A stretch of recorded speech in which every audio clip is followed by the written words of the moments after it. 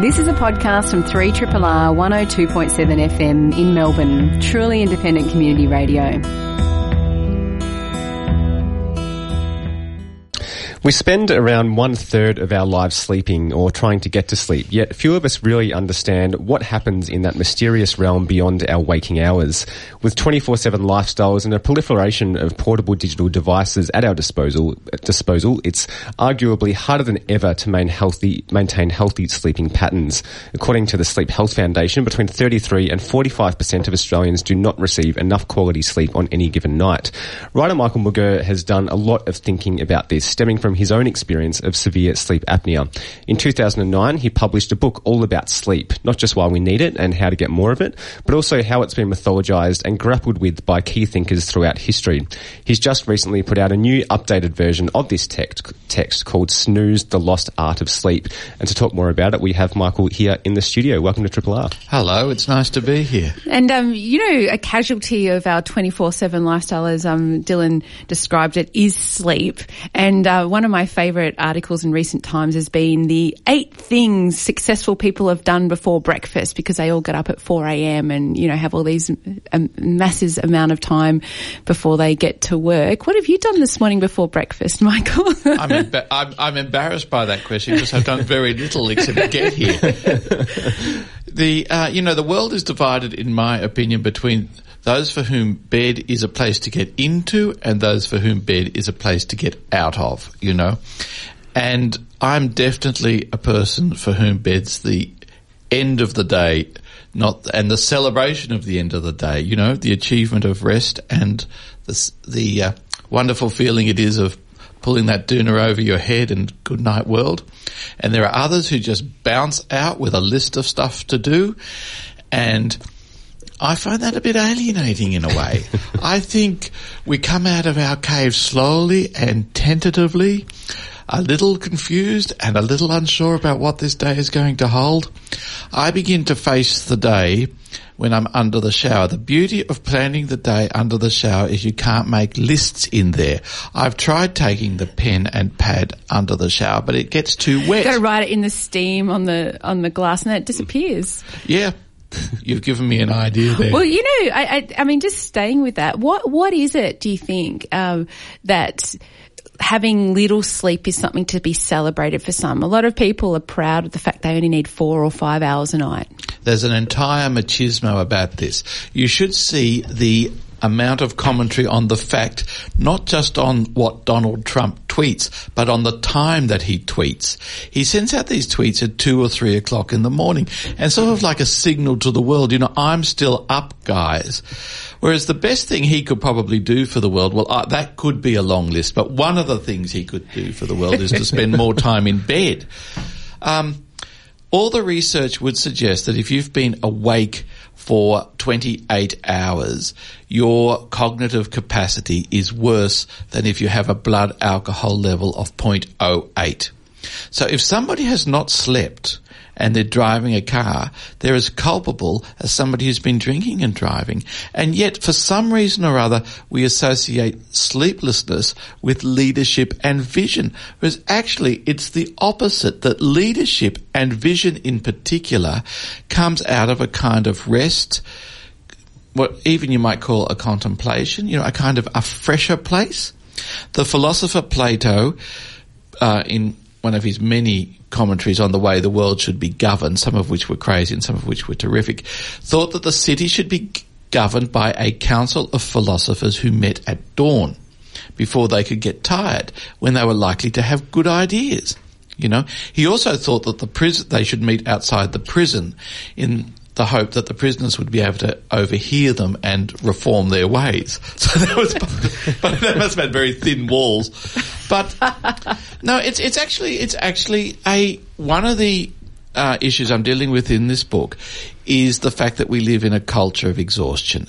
And in fact, I think one of the reasons I believe people jump on extreme political solutions at the moment is that they're too tired to think things through. So this is part of the Trump phenomenon, it's part of the Brexit phenomenon, then it's part of the swings the other way to that guy in France. What's his name? Macron. Doesn't he sleep either? I haven't. I haven't bothered to find out. It's an interesting theory, isn't it? But people, there's a tiredness in this, and that conversation becomes an exchange of cliches and platitudes because people are too tired to find their own words.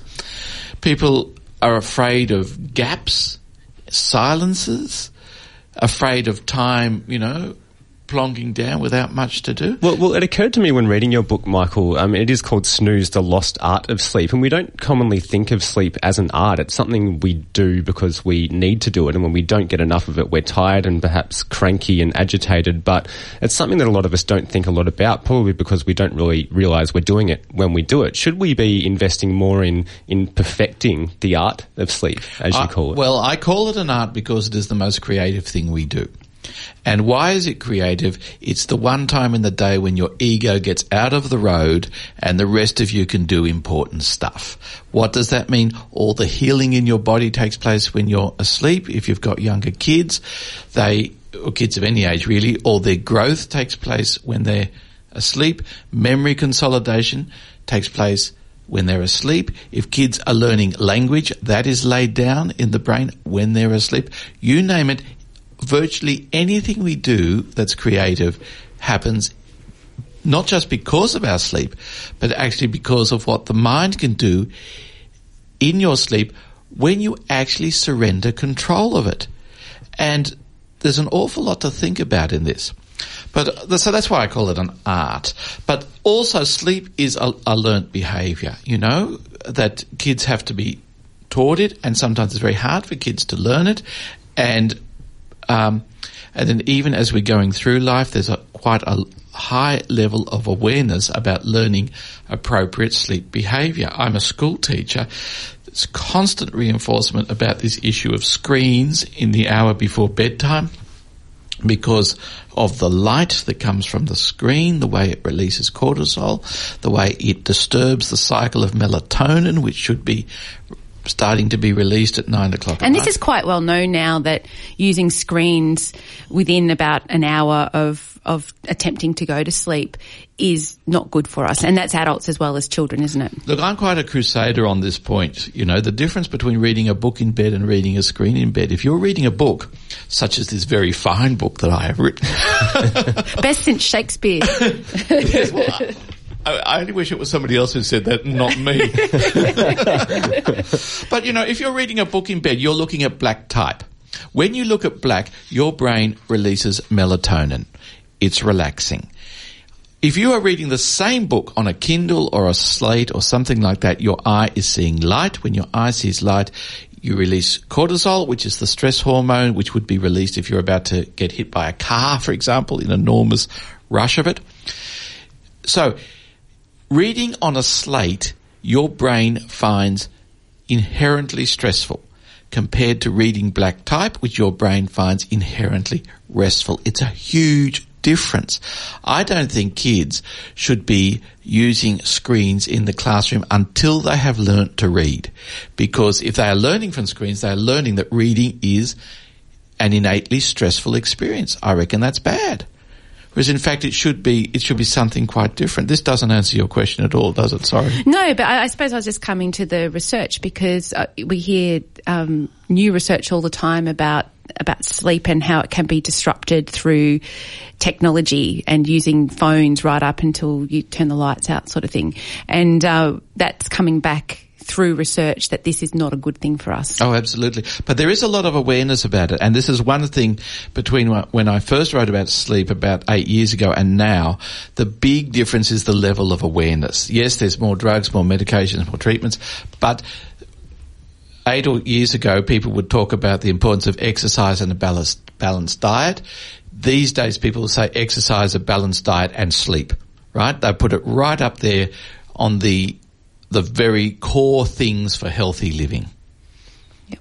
If you've just tuned in, we're speaking with Micheal McGirr all about his brand new, or updated edition, I should say, of a previous book he wrote called Snooze, The Lost Art of Sleep. And as I mentioned at the beginning, Micheal, this was inspired in part by your own struggle with sleep, with sleeplessness. And it was interesting to read how when you tested, you found that, or researchers found that you were waking up hundreds of times throughout the night without actually realising that, and that was why you were so tired throughout the day.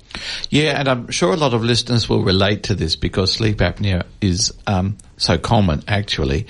Perhaps less common is the fact that before I discovered I had sleep apnea, which is getting on for 20 years ago now, I was falling asleep all the time. I used to work as a Catholic priest. I fell asleep once during one of my own sermons, which normally that's the job of the congregation, you know. They're the ones who are supposed to fall asleep. And sometimes when the sermon was too short, parents in the congregation would have a go at me because it was too short and they hadn't had enough sleep, you know. But there was this one particular occasion in which I said, in trick of the trade, trying to think of what next. So let's just meditate on what I've just said. And I just dozed off in the pulpit. And I looked up and everybody was laughing. And I thought to myself, I must have said something funny. I wonder what it was. But the message is I was also falling asleep at my desk, luckily not behind the wheel of a car.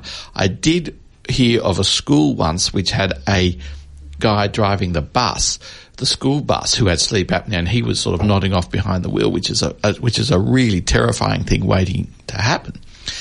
But luckily I was able to get a breathing machine, which is a relatively simple solution to an extremely difficult and complex problem. So yes, that's part of my story. And have you noticed, I mean, since you were diagnosed with sleep apnea and with the greater understanding around sleep, that there is more help for people out there who suffer from these types of ailments? Yep. And sleep apnea is extremely common. What is increasingly the case now is that people have more than one sleep disorder, multiple sleep disorders. For example, having children. Well, that's an interesting one, you know. Sorry, keep going with your train of thought. Because I reckon once you've had kids, you never quite sleep the same way again, you know. But, for example, in women, the most common sleep disorder is bruxism or grinding teeth, which is actually a very, that's one of a number of sleep disorders which is related to a kind of repetitive action, you know, almost like a compulsive thing that there's a tension there and you're grinding of the teeth and so on. People can get plates for that. A simple dental plate will make a huge difference. There's restless legs. There's also the whole world of parasomnias, which are increasingly delicate issues in a number of legal cases when people have committed crimes and have claimed that they were asleep at the time. There's a subcategory of parasomnias called sexsomnias, where people have, even with their partner, have done had sex in the middle of the night, and if it's been unwelcome, their defence has been, well, I've actually been asleep and I didn't know what I was doing. And courts are now taking this as evidence. They're not always accepting it as mitigating circumstances, but they're certainly hearing it, you know, because it is a legitimate thing. So yes, there is certainly lots of help for sleep apnea and pretty effective treatment with these. And it was an Australian, I might say, Colin Sullivan, who invented this solution, which is now used right around the world, and along with Cochlear has become Australia's greatest medical export. But there's a whole list of medical issues: narcolepsy, cataplexy, you name it. Sleep is, I said earlier, sleep is the most creative thing we do, and it can be, but it also has this capacity, like many creative things, to be a place where we betray ourselves. And people who've lived with narcolepsy, which is terrible, wonder, why does my brain do this to me? It's the last thing I need my brain to be doing. Why does it do it? You know, and it's hard to answer those questions. So why did you update your book, Michael? Anything medical moves along very rapidly. I had, since the first book came out until now, I've been working as a school teacher, and I have been very concerned about the culture of exhaustion in the lives of young people who are often overstimulated, and they are stimulated to the point that they can't really think, absorb, that they just, they just become a bit mushy in the brain because they're so tired. That's been a big concern of mine. And also I got interested, there's a lot of historical characters in this book, and I got interested in new ones, such as Jonathan Swift and Daniel Defoe, and they weren't in it before, and more about some of the philosophers and so on. So, list of reasons. And how are you sleeping now? Well, actually, I now have the, what shall we say, I'm now older than I was when I first wrote this book, and the greatest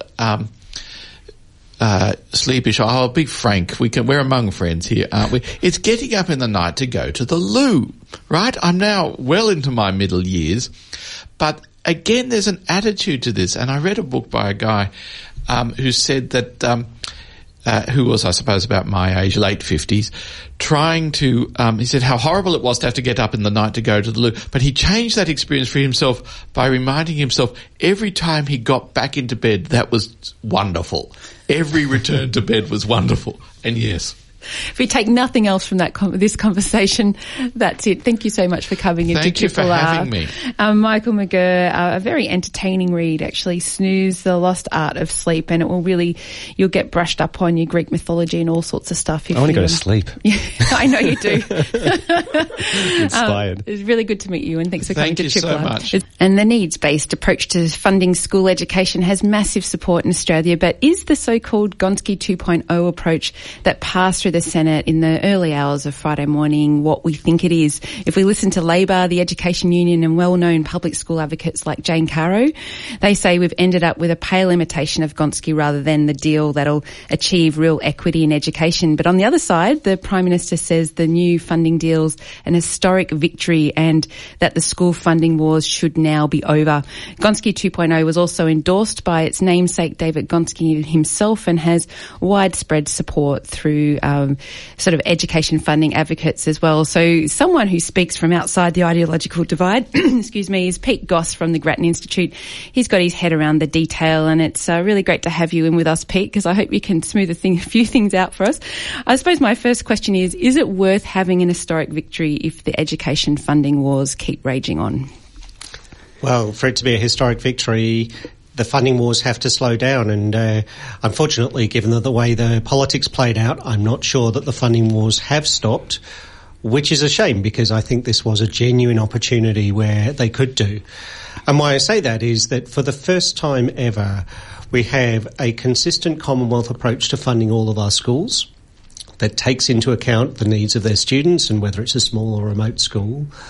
And there are no special deals worth the name. Now, we'll get into maybe, I know some people don't like the way the formula works, and that's absolutely fine. That's something that should be debated. But there are no special deals here, and the Commonwealth is consistent. Now, there are big questions about what the states are going to do. And also, Labor seems to have locked itself into a position saying what we put in place 6 years ago is absolutely perfect, nothing could improve it, and we're going to go back to that. The world changes, so I find that an odd position. Well, and this bill, we should remind listeners, passed with the support of some crossbenchers, but it was opposed by the Greens, by Labor, also by David Leyonhjelm, as well as Cory Bernardi. So, I mean, they represent quite diverse constituencies. Do they have, do you think, legitimate concerns around the rollout of Gonski, or, I mean, is it just simply playing politics? So the crossbench is incredibly diverse. There are more senators, not from the major parties, than there ever have been before. So let's go through them one by one. David Leyonhjelm, when he got the first details of Gonski and realised it wasn't more money, said, actually, the principles are right, I'll support it. But in the last minute deals, more money was put in, and that's his big thing, and he walked away.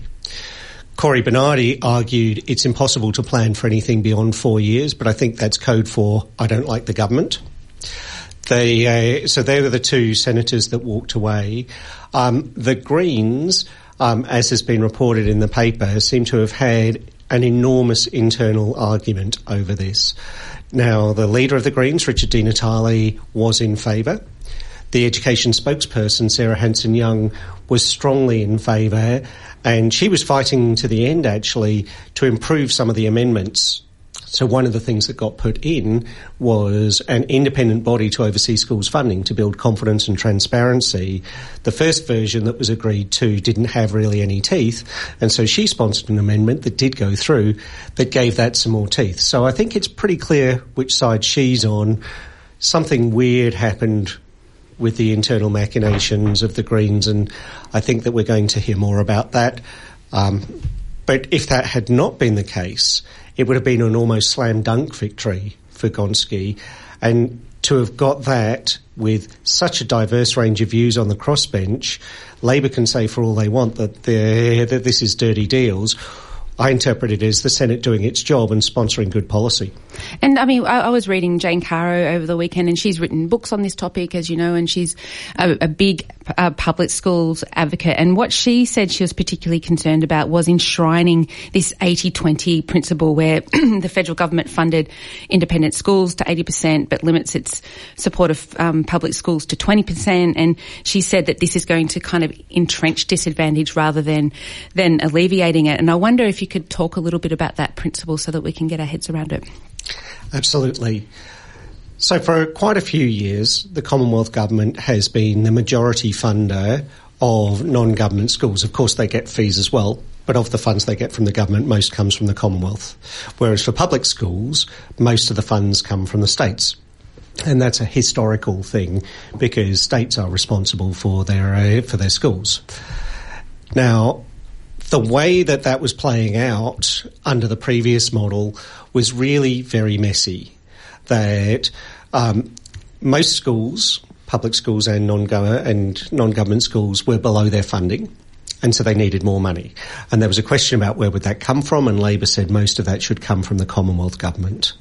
So over time, the mix of funding for government schools was shifting, with the Commonwealth picking up some more. And the mix of non-government schools was shifting as well, but not quite so much. So let's now focus just on the government schools. That in 2017, if we look at the if we look at the target for all government schools and say how much does the Commonwealth pay, in Victoria it's 17%. In New South Wales and Queensland it's also about 17%. That's going to rise to 20%, so that's actually an increase. In the Northern Territory, it's currently 23%, and so that's going to come down, and there are people legitimately concerned because the Northern Territory, if there are any special cases in Australia, that's it. But in Western Australia, the Commonwealth currently only funds 13% of the target, and it's not budging. It wasn't budging under Labor's model because the state had historically funded its money well. And so if you played this out until all schools got to their full target, which would have happened by about 2025, students in Victorian government schools would have been getting 28%, West Australian 13%. It was really messy. If you took the average, Labor was saying we'll get to about 22% of funding for government schools from the Commonwealth. So the final result is really not very different, and that point hasn't been made widely.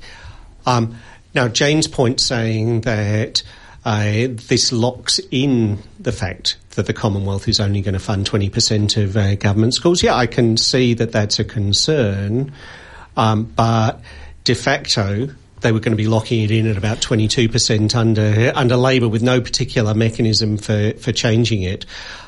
Actually, with a consistent Commonwealth approach, if Labor wants to come in and say we're going to offer to pay 25%, then it's easier to get from here to a better position after we've got Gonski 2.0 in place. And I wonder when we talk about the states, are we going to set up a state-federal government conflict over funding? Because again, other arguments I've heard is that Victoria are currently of the school resourcing standard that we've now got in place, which we can talk a little bit more about as well.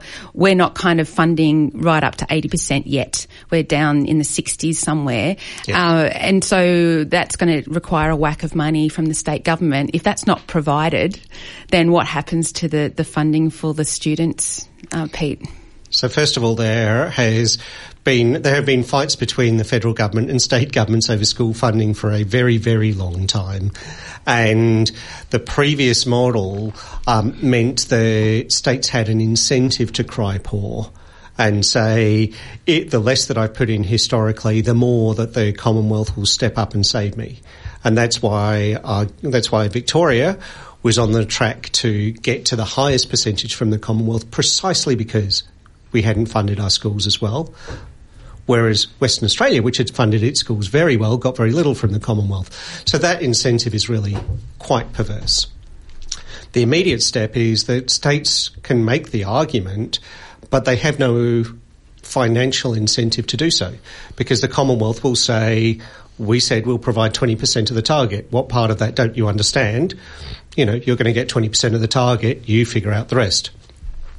Now, there is a wrinkle, and this is an important one, and it comes because many states don't fund their state government schools to the 80% that would top them up to the full target with the Commonwealth's 20%.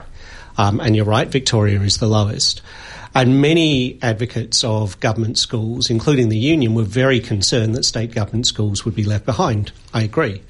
So I suggested a mechanism to provide an extra encouragement. The first level of encouragement comes from transparency. If a state chooses not to fund its schools well, it takes it to the ballot box and it's entirely clear that it's responsible. But what I've said is, and this seems to be what's been put in place, if states put more in, fine. They still get the full Commonwealth amount. They don't get punished. If they put a little bit less in, that's fine. They know their schools better. The Commonwealth formula might not be perfect for everyone. But if they fall a long way short, so their amount wouldn't get the schools up to 95%, then they are signalling to the Commonwealth, we don't think our schools need that much, because if we did, we'd put it in. At that point, the Commonwealth should proportionally take back some of its money. And what that would mean is if a party at an election was saying, we're not going to fund to that 95%, the opposition party can say, OK, but you're leaving $50 million of federal money sitting on the table, wasted. So if it's genuinely cheaper, that's actually not a problem. But if they are just trying to play games, then that will become very, very obvious to the electorate. Pete Goss is with us. He's a school education program director at the Grattan Institute, and he's helping us to better understand the Gonski 2.0 package, as it's been called, which has just passed the Senate last week. And I mean, if we go back to basics for a moment, Pete, the principles underlying the Gonski needs-based funding model is that money is directed to schools that need it the most. And I mean, there are many schools and students. Of course, schools and students. And if we look at some of the most disadvantaged schools around the country, particularly in states such as Tasmania and the Northern Territory, will this funding package allow those schools to receive funds that will actually make a really tangible difference for those most disadvantaged schools? Broadly, yes. It depends on a couple of things. First, the states will be getting more money from the Commonwealth for their government schools everywhere except the Northern Territory, so let's park that for a moment. Tasmania won't get as much as they might have done under Labor's previous deal, but the government has been signalling for a long time it wasn't going to do that. So everywhere except the Northern Territory, there will be more money from the Commonwealth flowing into government schools, and an increase that is above the rate of inflation, that is above the growth in wages, even once you take into account the number of students there. What that means is schools can buy more resources. They can hire more teachers, speech therapists, whatever they think they need. Now, it's up to each state and territory to decide how that money is allocated. And so what we now need is a Gonski within every state to make sure that any of that extra money goes to the schools that need it the most. If that's done, it should make a really big difference to the resources available. And if the schools use those resources well, that should really help outcomes. Northern Territory is a little bit different. They have recently had much higher levels of Commonwealth funding, and the Commonwealth could not afford to be that generous across the whole nation. And so there are going to be some tricky adjustments there. And that's going to be an important one to watch. Yeah, and I mean, I suppose, the criticism coming from some who want to see public schools get a good deal and get funded properly is that states aren't as well equipped to raise taxes as, say, the federal government. So therefore, states like particularly Tasmania might not be able to put the money in. But if we can move on to some of the more details, as you're alluding to there, the devil is always in the detail. And when are we going to start seeing this money flow, and when will we know how it's going to flow, Pete? So I think that we know how it's going to flow to the system level, to either the state government or to the Catholic system, or for independent schools to each individual school. We know in principle now what it's going to look like, and it's going to start flowing in 2018.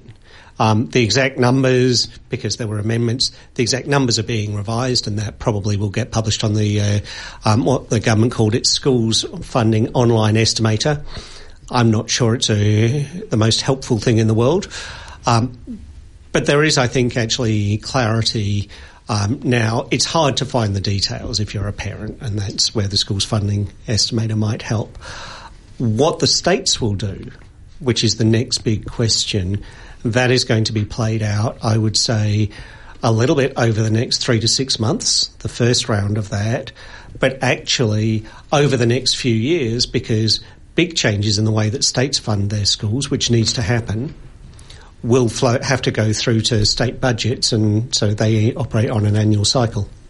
Okay, and so and we have COAG meetings, so is this going to play out at the next COAG as well, the way that the states are going to deal with the 80-20 split? I suspect not. I think that the states will still be making noise saying we kind of liked how things were back in the past, and the Commonwealth government will say, well, we're now in the present. I think the Commonwealth government will be starting to make the argument, it's now over to you. We're being completely consistent. You now need to rebalance your funding in the most sensible way possible. But I don't suspect that the Commonwealth will be telling the states exactly what to do. In fact, one of the big principles behind Gonski 2.0 was that the states should have flexibility in their own funding. And I say it with my what's called the ratchet mechanism, within reason. You can't be too much of a cheapskate. And so we, as if you're a parent, you've got kids at school in Victoria, we need to have a look at whether that the funding percentage is going to shift from about 66% up towards 80% if we want to start seeing more funds flow to our schools. Yes, that's right. It will increase by 3 percentage points over time from the Commonwealth government, but the big move would have to come from the state government. Thank you so much for coming in, Pete. I hope that clears up a few things for people, because, in the sort of broader news grabs, we do hear fors and againsts without the details, so it's really great to have you on. Good to be back. Catch you again soon. Pete Goss is with the Grattan Institute, and you can head to their website to find out more about the kind of submissions they've made to the Gonski reviews over time, and there's some interesting stuff in there. This has been a podcast from 3RRR 102.7 FM in Melbourne. Truly independent community radio. Want to hear more? Check out our website at rrr.org.au.